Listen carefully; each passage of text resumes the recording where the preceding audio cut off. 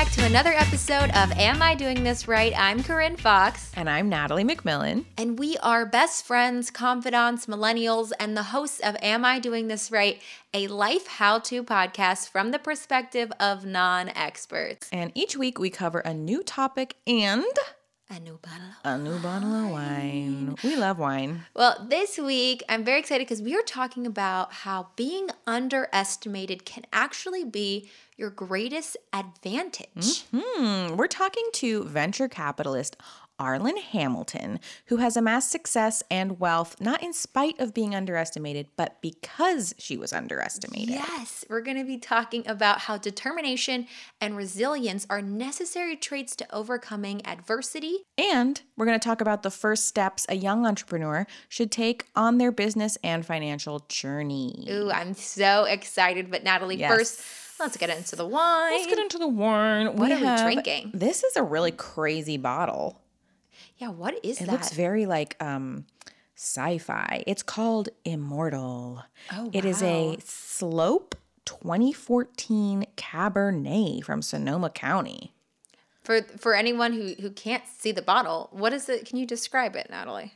Okay, so I'm thinking it's some sort of jellyfish. Oh, really? I saw an eyeball. Yeah, it's kind of a choose-your-own-adventure situation. It's a very interesting. Very interesting. Label. Very sci-fi looking. But you know you guys like the ASMR, so here we go. Here we go, pouring it out. Ooh, yes. What a color, too. What a color that is. Well, this is a what again? This is a cab. Oh, a cab. A Sonoma cab. So Napa Valley is known for their cabs. I didn't know that. Yeah, famous for cabs. And this is a Sonoma cab. So we're going to see. Take a little sip. I'm going to take a sippy. Okay. We will discuss at the end of the episode. We are going to discuss that. But you know what's really interesting is as we were getting ready for this episode, Natalie taught me something. Oh, yes, I did. She was opening the bottle and she was like, oh, had the wine opener. I was like, will you open this part? And there's like that little mini knife part on the top. And I was like, for what, Natalie? For what? The little cheese knife? And she was like, she's like, isn't that just like a little utility knife? I'm like, no. So, at the top of a wine bottle, the cork is covered by this like paper. It's like foil or whatever it is. You use that knife to cut open the foil. I had no idea. She was using the end of the corkscrew. I've been like digging at it, chipping at it, putting my teeth on it. Very savage with taking this little piece of paper off. But apparently there is a utensil on the wine opener to do that for you. That's why, it's not to, whatever you were going to use that I don't little even knife know. for. I don't know. I thought I maybe could put it in my back pocket. I could use it as self-defense. Yes, who knows? Who knows? Oh my gosh. So, the other day, just like randomly, I was watching this documentary called Class Action Park. Have you heard of it? I haven't. Okay, so I watched it twice because I loved it so much. Oh my God. So Class Action Park is about a theme park in New Jersey it's gone now, and I will tell you why. Because basically it was a free-for-all where there were no rules, and like you could just like jump off the top of cliffs and like it was all kinds of stuff. It was like a water park. It was wild. And these kids ran it, like children. What are you talking? When was this? In the 80s. Yeah, I was going to say, is it the 80s? It the sounds 80s like in the New 80s. Jersey. There was a water slide that went completely upside down, and they kept finding teeth in it because people would like knock their teeth out, like all kinds of crazy stuff. But it was so delightful. To watch. They found teeth, and it was so delightful. No, it was so delightful to watch, like, just to think back. I mean, sometimes I think back to even, like, the 90s. I mean, we grew up in the 90s, and how I look back on things that we did. There's no way you could do that. You know what I mean? Yeah, so many things you also cannot say anymore. It just, like, things it was a different time. I know, but even, like, when I think about when I was a young kid, no cell phone, nothing. I would just get on my bike and leave. Yeah, like my sisters are 12 and 13 now. If they were to just leave Disappear? the house and I couldn't get in contact with them, it just parade they'd came home. Like, there's no way. There's no way. They are tracked constantly. Yes. At all times. Yes. And so to think that these kids in New Jersey were just like running a water park. Yes. And I guess a lot of them were being interviewed and they were like, our parents would say, we're going to Action Park. And their parents would be like, please just be safe, because they knew it was a complete free for all. That's insane. I have not heard of that. Okay, You should Class watch it. Action Park. Yes, so it's like class action, because there was so many lawsuits, and the guy that ran it was insane, like truly insane. I mean, you have to be to let children run the park. Oh yeah, fully ran. It's so much fun to watch. So I highly recommend. It's on HBO Max. Okay. Which, if you have it, it's on there. We need to refocus. Let's get into it. Because we need to introduce Arlan Hamilton. Yes. Arlan Hamilton is a venture capitalist who started her fund from the ground up while homeless. Yeah. She is the founder and managing partner of Backstage Capital, a fund that is dedicated to minimizing funding disparities in tech by investing in high potential founders who are people of color, women, and or LGBT. And that's exclusively. And exclusively. Yes. And I think she's one of the very few funds that is doing this. She might be actually, I don't want to say this definitively, but I'm pretty sure she is the only one. Is the only. Yeah. And also, in May 2020, she published the book entitled It's About Damn Time, written with Rachel L. Nelson. And the book is part memoir and part how-to for people who are generally underestimated in society. Yes. She talks a lot about her book and about a lot of her resources that she has in the book. So you'll hear a lot about that in just a few minutes.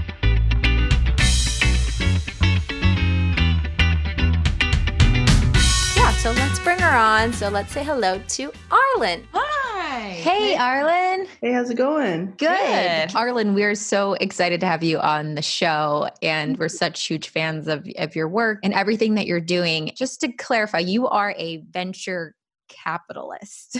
That's correct. I'm a venture capitalist. Okay. And so on the show, we like to really start with the basics, just like bare minimum, like people who have no idea what a venture capitalist is, what you do. Can you describe your job or define what that is? Sure. So like if you're coming from it from not knowing about it at all, like I did like 10 years ago, a venture capitalist essentially is a part of the private equity asset class. That's important to know. So there's a lot of money flowing there, but this is a small part of that. Small part of, relatively small. It's still billions of dollars, but it's a relatively small part of the private equity asset class that invests in things like Twitter and Facebook and the different things that we kind of use on a daily basis, apps. And it does this and other things. It also invests in healthcare and bio firms and all sorts of things. But at the earliest stages is where it sets it apart. So private equity is way down the line, usually as an alternative to going public, like $1 billion company. And venture capital is supposed to be, it was built to be the capital that fuels innovation. So you can also think of it like in the same context as the like angel investing. So angel investing would be before. Yeah, what is angel investing? Angel investing is now it depends on like your circumstance, if you can angel invest into startup companies, because some people can't like legally because it's a private company. But let's say you work at a place and you make a certain amount and you have some extra savings, or you have like you make enough where you have extra money at the end of the month. There's a threshold you have to reach to be able to do this legally with the SEC looking at it. And that's $200,000 a year or $300,000 when you include a spouse. Or you can have $1 million in assets total, not including a main home. So that then you can be an accredited investor, which really there's no test for it. It's just what you are if you reach those certain milestones. Oh, wow. So a lot of people can't do that, but some people can. And in fact, there are there are about 10% of the households in America have an accredited investor in the house. Oh, so wow. Millions and millions of people who a lot of them don't know they can do this. So that's when you have extra money. And I say extra because investing is so risky when it comes to investing in startups. Mm-hmm. It's not something like the public markets where you're like buying stock and it kind of goes up and down and you can put a little bit in and have somebody helping you. Mm-hmm. It's very much so like a more risky proposition. But you can put in if you have that, if you're accredited, you can put in, $5,000, $10,000, $25,000, and people do this into a direct company. So imagine like whatever year it was back in the day when Twitter was first starting. Right. Back then, I know some of the people from that era, people were putting in $25,000 at the time. And that $25,000 today, you can imagine how much that's worth. Oh my gosh, if only. There were angel investors in that who were the earliest investors. And then there were venture capitalists who were bigger funds that invested after the angels did and alongside them. Yeah. And what's really cool is that now, because of the 2012 Jobs Act that Obama put in place, or helped put in place with a lot of other people, now people who are not accredited, who don't have that threshold, can also invest in certain companies. So if you go to BackstageCrowd.com, which is our syndicate, and you fill out a little form and say you're not accredited because you don't make $200,000 a year, it'll send you an email that lets you invest in some of the deals that we're investing in that have that. We've already done the regulation for it. To let people, wow. And it's like $100 minimum or $250 minimum. Yeah. Wow. So much more accessible. Equity funding. Yes. Yeah. So that's fun. That's a lot of fun. That's how Yeah. my mom made her first. My mom is 71 and made her first angel investment this year into one of our companies on the non-accredited side. That's awesome. Good for Wow. her. That's amazing. So you mentioned just briefly about Backstage Capital, which is your company. Yes. And can you talk a little bit about your mission behind it? Yeah, well, I didn't know anything about venture capital, about angel investing. I know a little bit about angel investing because I kind of just saw people like in entertainment business making investments, but I didn't really know a lot about why. But about 2011-ish, I started really paying attention to people like Troy Carter, who used to manage Gaga, a Black man, people like Ellen, people like Ashton Kutcher. They're making these investments in Silicon Valley and startups. And I'm like, why are they doing that? Why would they go away from something that seems interesting over here? And so it turns out they were doing that because they were able to do those $25K, $50K checks and turn some of those into much bigger propositions or positioning. But the point of it was they were backing these companies early. And so I got into it like, okay, I want to help back companies early. I want to maybe raise money for a company for me. And that's when I found out 90% of all of that funding, angel and venture, goes to white men. Wow. Now, that doesn't make any sense, right? Because they make up about a third of the country. So it's not like if you're a white man, you can walk into any place and get a check. That's silly. But of the money that was being deployed, 90% plus was going to white men.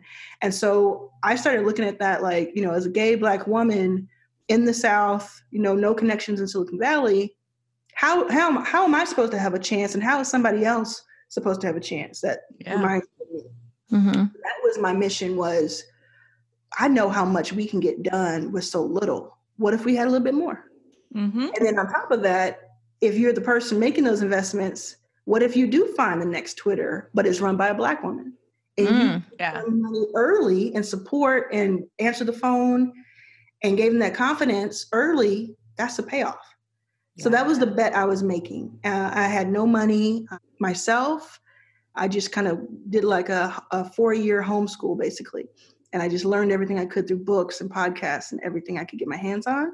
Wow. And then I went out, and the whole time I was working with founders and just like, what do you need? Like, how can I be helpful? And then finally, 2015, I started getting investors. I was going to ask, how did you get the money to invest in other companies? How would you start? Well, so I wrote this book called It's About Damn Time that came out May 2020. And it, like, half of the book is about the how. Right. And it really was, it's not, a lot of people don't like the answer because it's like, oh, it didn't happen overnight. It wasn't easy. I can't go out and do it. It was years and years and years of trying and staying true to myself, true to the thesis and the core mission. And it was, I had so much rejection along the way, so much rejection. And there was a lot of housing insecurity and food insecurity that I had along the way. Even before I decided to do this, it wasn't like it caused it. It was just, that was what was going on. But I knew, I was like, there's no way that this fund can exist. It has to exist. It has to make sense, right? It makes sense, so it has to exist. So I just asked like hundreds and hundreds and hundreds of investors all across the country and some in Europe. I just asked. I introduced myself. I would go and listen to an interview. And if I liked the person who had the interview, I would just like look at my computer, which I did have, which I was lucky to have. I would look at my laptop and say, how do I get from point A to B? How do I get from seeing them on video to getting their ear? And I would just find all these different routes, you know, hack my way in a way. I can't change the time on my microwave, so I have no technical skills whatsoever, but I can hack my way network, right? Yeah. And it was that sort of perseverance and not giving up on that, but it was also being consistent. Because every time I would meet somebody or talk to somebody, and mostly it was on the phone or through email, because I couldn't even afford a plane ticket to San Francisco to go out there from Texas, where I was. I would see somebody, I would talk to them, tell them what I was thinking, and they would say, "Oh, that sounds interesting, but like I don't even know. Like you don't even know. You didn't go to college. You don't have any connections in Silicon Valley. How am I supposed to believe that you can do this, right?" Or some people would say, "Are there enough Black people starting companies to invest in?" Like, Yeah. Black women, by the way, are like the most prolific business starters in the country right now. So yeah, I believe it. Latinx women. So let's be real. So, but they would meet me like 2 years later, like 2011 to 2015. They would meet me 2012 and say that little thing, and then they'd see me 2014. 2015, they'd be like, wait a second, you're still here? You're still saying the same thing and saying it better? Like you've got, you have more information, you have more data, you have more drive. Like everything was like a consistent or evolving. And that was the core to it, is like I really, I had so many dreams growing up, and some of those dreams I was able to attain. And we could talk about that a little bit with the music stuff that I did. Yeah. But this was to me like a calling. This was pulling me in the right direction. Wow. So it was unstoppable. Yeah, you mentioned growing up in Dallas, Texas, where actually I have a lot of family. So we're from Texas. But as a young Black girl in the South, I mean, did you ever imagine finding yourself in this space? I know you did kind of go into the music industry first and then transitioned into what you're doing now. So did you ever see this for yourself, or did you see anybody like yourself in this space? No, I didn't. Well, so as a child, never. I mean, I didn't even know what a venture capitalist was till I was about 30, and I'm turning 40. I turned 40 this year. So, no, not as a young person, not even my 20s, did I think this would be the case. I thought that I would, since the time I saw Janet Jackson in concert at 13, I thought I would be a tour manager for huge musicians. That was like the big dream. And that's the path you took for a little bit, right? Yeah, very windy path, very non-linear path. But I got to really close to that. But at the same time, I was a 5-year-old who would just beg anybody in my family who would listen, please play Monopoly with me. Please, I want to play Monopoly. Wow. I would play Monopoly like it was my job and my school. And Black people playing Monopoly, it gets pretty wild. It gets very serious. And Yahtzee, back in the day, I don't even know if y'all do Yahtzee these days, but yes, back in the day, Monopoly, I was just so, and then I started like in my teenage years, I started looking at people like Richard Branson, and even people like Prince and Celine Dion, believe it or not, like people who I would dissect their careers to see what kind of ownership they had in their own music and in their own careers, right? And I would just say, I mean, I felt like an entrepreneur since a child. Yeah. I never thought in a million years I would be like something that was akin to being like on Wall Street or something like that. That wasn't right. That didn't come into mind. Now it's like it's a whole new ball game though. Things have gotten really interesting in the last 5 years. Yeah, with your whole story. And did you, when you were young, did you always have a feeling that like you were going to be this massive success? And did that fuel you, or did you always kind of see this for yourself? Let me tell you what I saw when I was young. That wasn't, again, it wasn't like I saw venture capitalists. Right. What I did see since I was like 3 or 4 or 5, whatever age I was, where I could see the little daycare bus pull up, and I had this memory of saying this to myself. I remember looking at the daycare bus and being like 5, maybe 6. Mm-hmm. And I said, for some reason, I said, the whole world is going to know me. I'm going to talk to the whole world. Wow. At Isn't that such a crazy? young age. Yes. Yeah, it was just, and it wasn't like I'm going to be famous. I didn't even know what that meant. Right. It was, I'm going to talk to I'm going to be able to talk to everybody. I'm going to knew you were going to have an impact. Yeah, I was going to reach everybody. That's what I thought. And then as I got older, I thought, like, I wore, in my book, I talk about, I wore 6 watches in the 3rd grade. The reason I wore 6 watches is because my mom got, somebody came to our door and gave us like sold encyclopedias to us. I don't even know. Do people have encyclopedias these days? Like internet. Well, I haven't seen them since I was very young. How old are y'all? 26. 7. Yeah. Okay, so I was going to say both of y'all together is my age, but almost. So we got encyclopedias, and I went through all of them at a young age. You know, I was just like reading. I was reading very early, and I was just going through all of that. I would pick up something, flip to something, and I learned about time zones in the T section. I was like, time zone? Wait a second. So you're saying that somebody in another part of the country, it's nighttime now? Like, I couldn't believe it. It's a pretty wild concept. Yeah. Wild. So, or a different day. Yeah. So I was always very like an empath. So like starting at kindergarten, I would go to the playground and just look. It was so creepy, but I would like look at kids and I would say, I wonder how they're feeling emotionally. Like, I wonder if they're okay, you know, like home, you know, and I would do that. So in the 3rd grade, when I understood time zones, when I would go to school, I was so like, oh man, I got to know what time it is in Africa. I got to know what time it is in Australia. I got to know what time it is in these places. And I was so antsy. So then I said, well, every time we go to the grocery store, I look in the gumball machine, there's these little watches for like 50 cents. So I got all these watches. I put them on and I set them to the time. I had my mom help me set them to the time of a place that I wanted to know what time it was at any given time. And if the watch had like a palm tree on it, I would say, okay, that's Hawaii.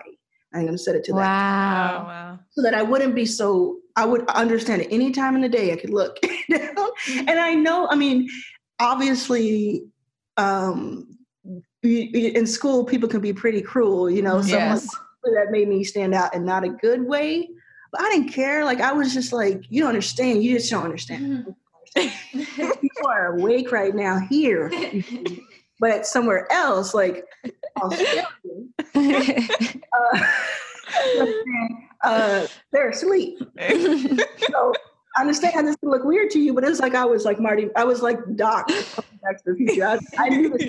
They didn't know, and so I could understand how the simpleton in them could find this funny. But for me, it was serious business. Serious business. I was so excited that I had figured this out, and then I could know at any time. And it was just for me. So I think what that was really was like my yearning to be connected to people. Yeah, I didn't know them, and that has been the through line through everything I've done ever since. Yeah. It just seems like you have this, and you've always had this like confidence in your purpose, in yourself, and a strong intuition. Yeah, really. But investing is really scary, right? It's all about risk. Yes. Has there been times in which you've doubted yourself or, felt fear along this journey that you've been on? Yeah, so investing itself, I have just in general and with Backstage Capital, I have a very high risk tolerance. And I think that's also what's made us successful as a fund, because as risky as venture is, a lot of fund managers are so traditional and so like scared to admit to lose anything. But they go very like real easy middle of the road stuff, which is the whole point is that you're supposed to find outliers. Like who would have thought Airbnb would have made sense back in the day? Somebody going to rent in people's houses. Right. Yeah. But you have to have like that kind of like, you have to have that vision a little bit further down the line and have a risk tolerance that some people don't have. So I have that like as a strategy almost, but it's like really innate to what I am. I would say anything that was scary was more like what I and I don't recommend this, and I'm very serious about this because anytime I mention it, people try to like get my attention by doing it, don't do this. But I'm serious. I know I'm being very, very serious right now. So I slept on the floor of the San Francisco airport for a long time in 2015 because I didn't have anywhere to live. And I didn't know how I was going to eat every day. And some people look at that and they're like, oh, she did what she had to do to make the fund work. So I'm going to do that. So people have done this. They have come to Los Angeles, stayed at the airport on purpose, put themselves in danger to get my attention. But what I was saying is, like, whenever any fear came, it wasn't so much in like the circumstance. It was in like, I wonder how long I'll have to do this. Like, I wonder how long it'll take for me to succeed or to have some sort of stability. That's the only fear that came in. The rest of it has been, you only live once, in my opinion, or at least in this body, in these circumstances, you only live once. And so why not go for everything that you've ever imagined? Because even like this year has proven how much things can change. Yes. In a quick amount of time too. Yeah. And so I've always been like, I'm going to be called weird whether I do something or not. I'm going to be, called out. Like, I'm called out all the time. Like, oh, you're trying to make this about you. You stepped into this conversation. And then the same people, like the other people would say, why didn't you speak up about it?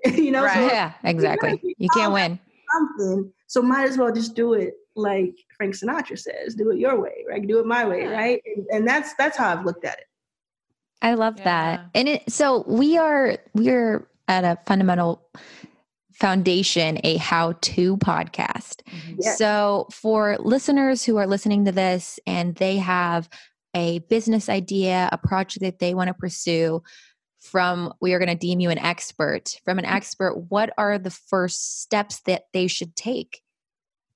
Yeah, if it's an idea stage, right? One thing I would say is really understand that you don't necessarily need to go looking for capital right now, because I think that's been made to be really romanticized. Like, you have an idea, you go get capital, and then you start. Right. First thing you need to do is to see very first thing is to see, Google that, or however you search, and see, does it already exist? If it doesn't already exist today, did it exist? Did anybody attempt it? And if it didn't work, why didn't it work? Doesn't mean you don't do it. And even if there is something else like it, doesn't mean you don't do it. It means you start that first step of gathering information. Because the first section of my book, I get right into it. I say, when Beyonce is talking about get information, she's also saying get information. Okay. Mm-hmm. You see? So it's about when you don't have any money, which I didn't have for until I was 35. You don't have any money. You have to become the asset. The information that you have is the way you do that. So everybody has an idea. I had an idea years ago in my 20s for Uber, for drunk driving. It's like how to have to call a car. I had an idea for DoorDash, and I even started a DoorDash, like a tiny DoorDash in Dallas, years before DoorDash. Right. But execution is what it's about. Right. Okay. So everybody can have an idea. So don't just like, okay, I have an idea, so I'm a genius. No, you have an idea, so you're an entrepreneur, and that's awesome. Mm-hmm. Now is where the work starts. So the first thing is gathering information, researching. Absolutely part of that is talking to who your target demographic would be, your target audience, your target customer. Figure out who your target customer is, and then start talking to them. And the first round is to like talk to them, ask them questions, see what they need, see if what you're providing is something they would need. And then after that, before you even try to get investors, you need to see if customers would pay for this. Yeah. Right. Don't jump the gun. Yeah. I talked to a wonderful entrepreneur yesterday, a Black woman in her 40s, I believe. And she had a lot of great content, and she was looking for investment from me. And she's like, yeah, I just need investment for, and I said, why do you need investment? What would you do with the money? She said, I just need like advertising. You got to get more advertising because I don't have enough sales on my e-commerce site. Mm-hmm. And I was like, okay, what happens when you don't advertise? Like when you post something, do you get sales when you post something? She's like, no. And I said, look, what tells me that putting $10,000 behind more ads is going to make people purchase Yeah. if they don't purchase for the subset, the case study that you already have. Right. Mhm. You got to step back from that because it's not like a magic potion. Money is Right. not magic. So you step back from that and really dial into your customer if they would pay for it, and then start doing some testing, some A/B testing. And I go into more detail. I do have an online course. If you go to it'saboutdamntime.com and click on my course, it takes you into details. Also at backstagecapital.com, which is my website for the fund, we have all sorts of like information, podcasting, all sorts of things about where you start. But that's where I would start. And that's where I do start when I start a new company. Yeah.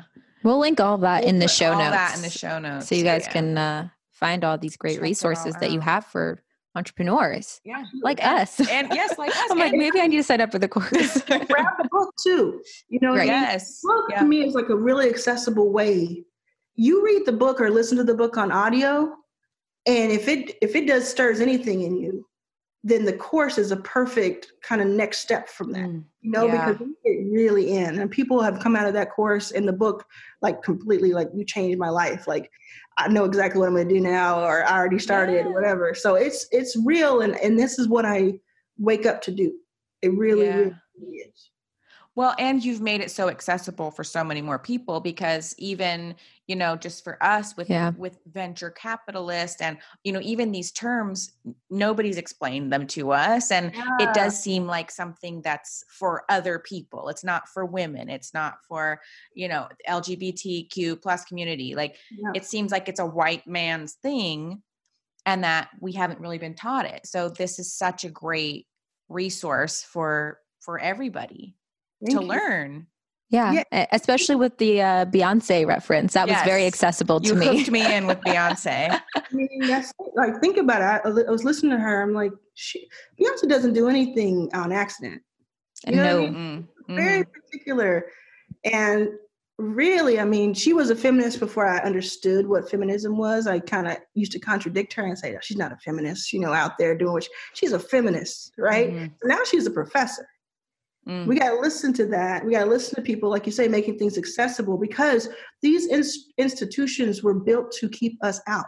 Yep. Because it's affluent guys, mostly affluent white men, mostly, who figured out, this is how you like have generational wealth and live the best life. Why would I want to share that? So of course they make it like look like it's unattainable. But I broke in, no college education, Black gay woman, overweight, gap tooth. Let's go. Now I love it. Let's go. Let's go. Call me for it. I was on the cover of Fast Company 2 years ago. I couldn't afford a Fast Company 5 years ago.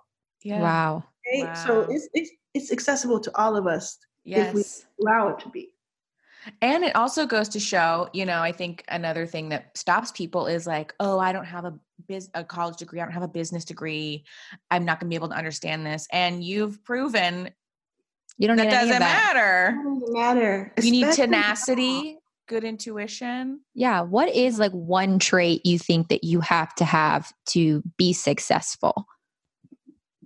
I don't know if there's just one, but it's hard to say. I would say this, that the only thing I knew when I was sleeping on the floor of the airport or knocking on doors and getting them shut in my face, the only thing I knew is that if I didn't continue, it would be over. It would be a wrap. It would not succeed.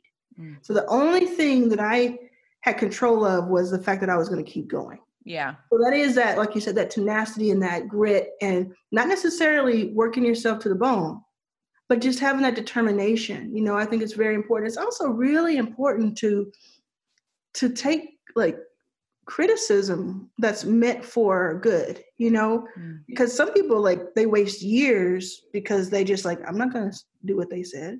I'm not going to listen to anybody else. I got it all figured out. Nobody has it figured out. Are you kidding me? President doesn't have it figured out. That's for sure. Even good presidents don't have it. Yeah, right. Of course. Even good presidents don't have. Yeah.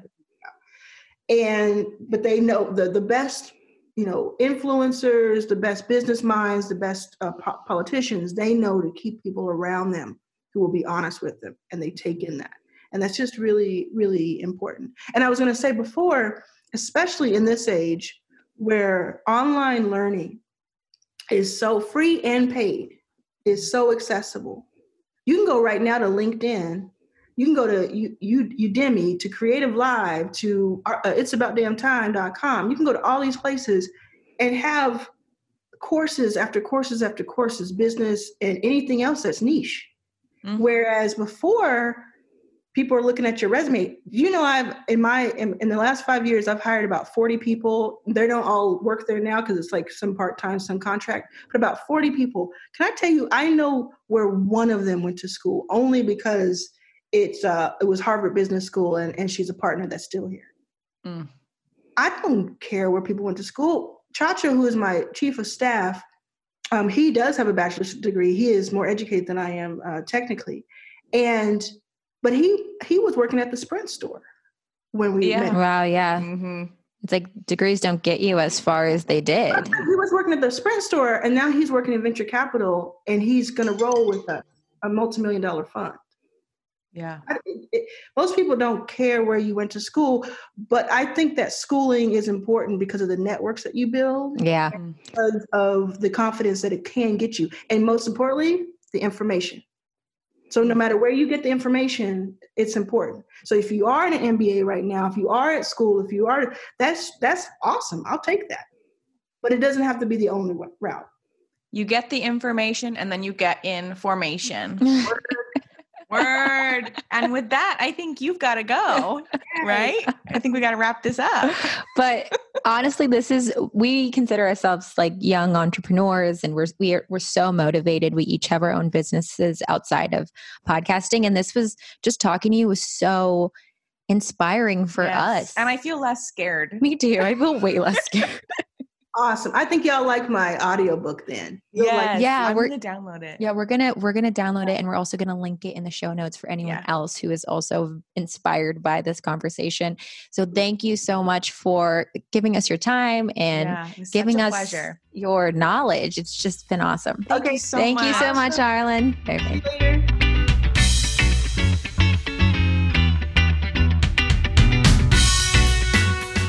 Okay, well, that was such a great episode. I feel like we learned so much, and we were like young entrepreneurs, and we were just soaking in everything she had to say. And she made it so much less scary. Oh my God, to me. So much less scary. Because I was before we started the conversation, I was like, I know nothing about this, and I am intimidated. I was intimidated. But she made it very digestible. She had a Beyonce quote. You throw Beyonce in. I'm hooked. I'm hooked. I am hooked. I'm speaking yo language. Yes, so she taught us about angel investing, venture capitalism, her story, and basically how to overcome being underestimated and how to bet on yourself and bet on your vision. And I really love that she talked about following your calling. Like she said, she was pulled to do this, and she just knew from a young age, like, people are going to hear from me. Yes. Which was the power was so great. So what a great conversation. We hope you guys learned so much. If you have any questions, feel free to DM us at Am I Doing This Right Pod. Of course, our email, amidoingthisrightpod@gmail.com, and our website, amidoingthisrightpod.com. And don't forget to like and subscribe, and please share with your friends. Yes, and rate and review. Did I say like and subscribe? You said like, yeah. Wow. Who do I think I am? A YouTuber? Hit that bell icon.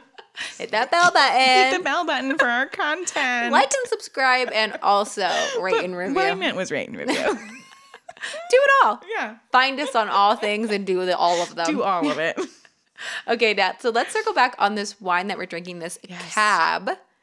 And you don't normally like cabs, right? I don't like cabs typically. Oh, you don't like them? I do not, which is kind of blasphemous because I'm from Napa, and that's what we're famous for. Well, do you want to introduce our hottie of the week? Our hottie of the week is a fellow, very powerful woman.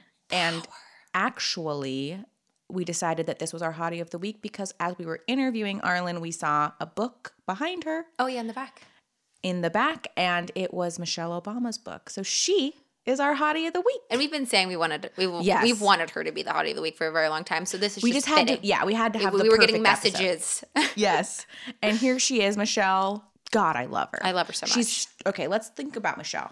strong. Strong. That is a definite Physical, mental, all of it. Strength. strength, powerhouse. But then she also has this tone. She's not strong I mean, I would be intimidated if I met her, but there's something that's like very relatable. She's strong yet like maternal. Yes. Like I would like Yes, that's what I'm trying to say. Yes. yes. Where it's not like I'm scared of you. It's like you're the strongest person I know and I love you so much. And I want you to protect me. Yeah, and please give me a hug. Right. Yes. Okay, so 1 to Michelle Obama. Yeah. What is this? Immortal. Immortal Cab. 2014, so it is aged a bit. A bit. I'm not gonna lie, it's strong. It is strong. It's very smoky. Are Very you getting smoky. that? I got that. I'm getting better with my words now on how to describe wine. Very smoky. It's hard for me. Because you don't like cabs. I'll give you my rating, and then Yeah, maybe you you give can me kind your of. rating. I kind of actually like it. I don't normally like love cabs either, but I feel like if I had a really good like steak or like a good like hearty Yes. dinner right now, this would actually be a really good match. That's a great point. This is very, if you put it in that kind of mind frame, like this needs to be a cold evening with a steak and like mashed potatoes. I was going to say mashed potatoes. That's exactly what I was going to say. Because on its own, it's like, whoa. Yeah. Right now it's, noon and in the middle of the day. And Yes. it might not be fitting for me Kinda and hits Natalie. you straight in the face. But I think if in the evening time, it'd be good. Yeah. I'm going to give it an 8. Oh, wow. Wow. Oh, okay. We're different on this. Okay, so we're going to differ. That's okay. I was going to give it, well. Don't be swayed. Don't be swayed. Go with your heart. Because it's like, if I think about it, if I'm drinking. Go with your heart. Go with your heart. I was going to say a 6. Okay. We'll meet it at a 7. A 7. 7 out of Michelle Obama. Yes. The immortal Cabernet. Yes. So, well, actually, I think it's good to say if you're just drinking this like with a salad, Not it's gonna going to work. be a 5 or a 6. If you're drinking this with a steak and maybe a little lobster, filet mignon. a little filet mignon, okay, a little herbed butter on top, you're going in on a delicious romantic dinner. This is going to be it. This is you're good. going to have a good time with it. Yeah, this is good. Nice and smoky. So we'll link it in the show notes if you want to buy a bottle of Yes. it. Okay, so this is the part of the show where we like to play a little wrap-up game just to palate cleanse. palate cleanser. And today we're going to be playing 200 questions. Disclaimer, we're not going to answer 200 questions. We're going to pick one from 200, and they get more intimate the higher the number that you choose. Yes. And we don't know what any of these questions are. No. We're just going to pick a random number and answer that question. Yes. So, Natalie, what number are you choosing, knowing that as you get closer to 200, the more intimate they become? Yes, I'm not doing this because it's on the lower scale. It's just a number that popped into my head. 22. 22. Okay. Yeah. 22 22. is what do you wish you knew more about? Oh, well, that is so interesting considering I felt Class Action Park. Class Action Park. What do I wish I knew more about? God, that's actually kind of hard. I don't know if this is a great answer, but All answers are great answers. Oh, thank you so much. That gives me confidence to say that I wish I knew more languages. Oh my God, don't we all? That is how the American school system has failed us. Other Yes. countries, everyone knows 3, 4, 5 languages. Yes, I want to know Spanish, French, and I want to know sign language. I can do sign language. I can speak sign language. Fully? I can just do the alphabet. I can just do like Natalie. Yeah. Do you want to know that there's actually different versions of sign language? There's American Sign Language. My cousin got a degree in American Sign Language. Oh, wow. Yeah. Wow. Yeah, there's different. I just sounded like Owen Wilson, by the way. Oh, my wow. Wow. Anyways, Jesus. Okay, you want to pick a number? Okay, I'm gonna pick maybe closer on the lower scale too. Okay, yeah. I'm feeling 34. Okay, so we've got question 34 here. Okay. And it's really dumb. Oh no. What is it? When was the last time you climbed a tree just for fun? Are you kidding me? Do you redo? No, Okay. no, You no. You chose 34. I chose 34. I'm Yes. supposed to yes, answer fate 34. took you to this question. last When time was I- the last time you climbed a tree just for fun? I'm going to say never. Yeah, I can't I'm honestly going to recall. say that's a never for me. I was a very anxiety-ridden child. I would have never done something like that. Very irresponsible. I was a very cautious, logical child. There was no tree climbing for me. You know what you would have never done? But Action Park. I would have never done that. I would have shut that thing down. I was like yeah. a tattletale because I was so by the rules. Kids hated me. But it was really because I had this like mental block where I just thought, oh, why would you ever break a rule? We are in danger now. Yes. You've broken the rule. We're in danger. You're endangering me. You're endangering the lives of others. Oh, those kids would have not heard the They're end over for here me. climbing trees just for fun? Absolutely not. No way. Yeah. I was like my dream was to be like hall monitor. Oh my God. We got a narc on our hands. I still love rules. I love rules. Okay, well, Corinne Narc Fox. okay, well, All right. thank you for listening to this episode, and we will be Yes. back next week with another. Love you guys. Love you guys. Bye. Bye.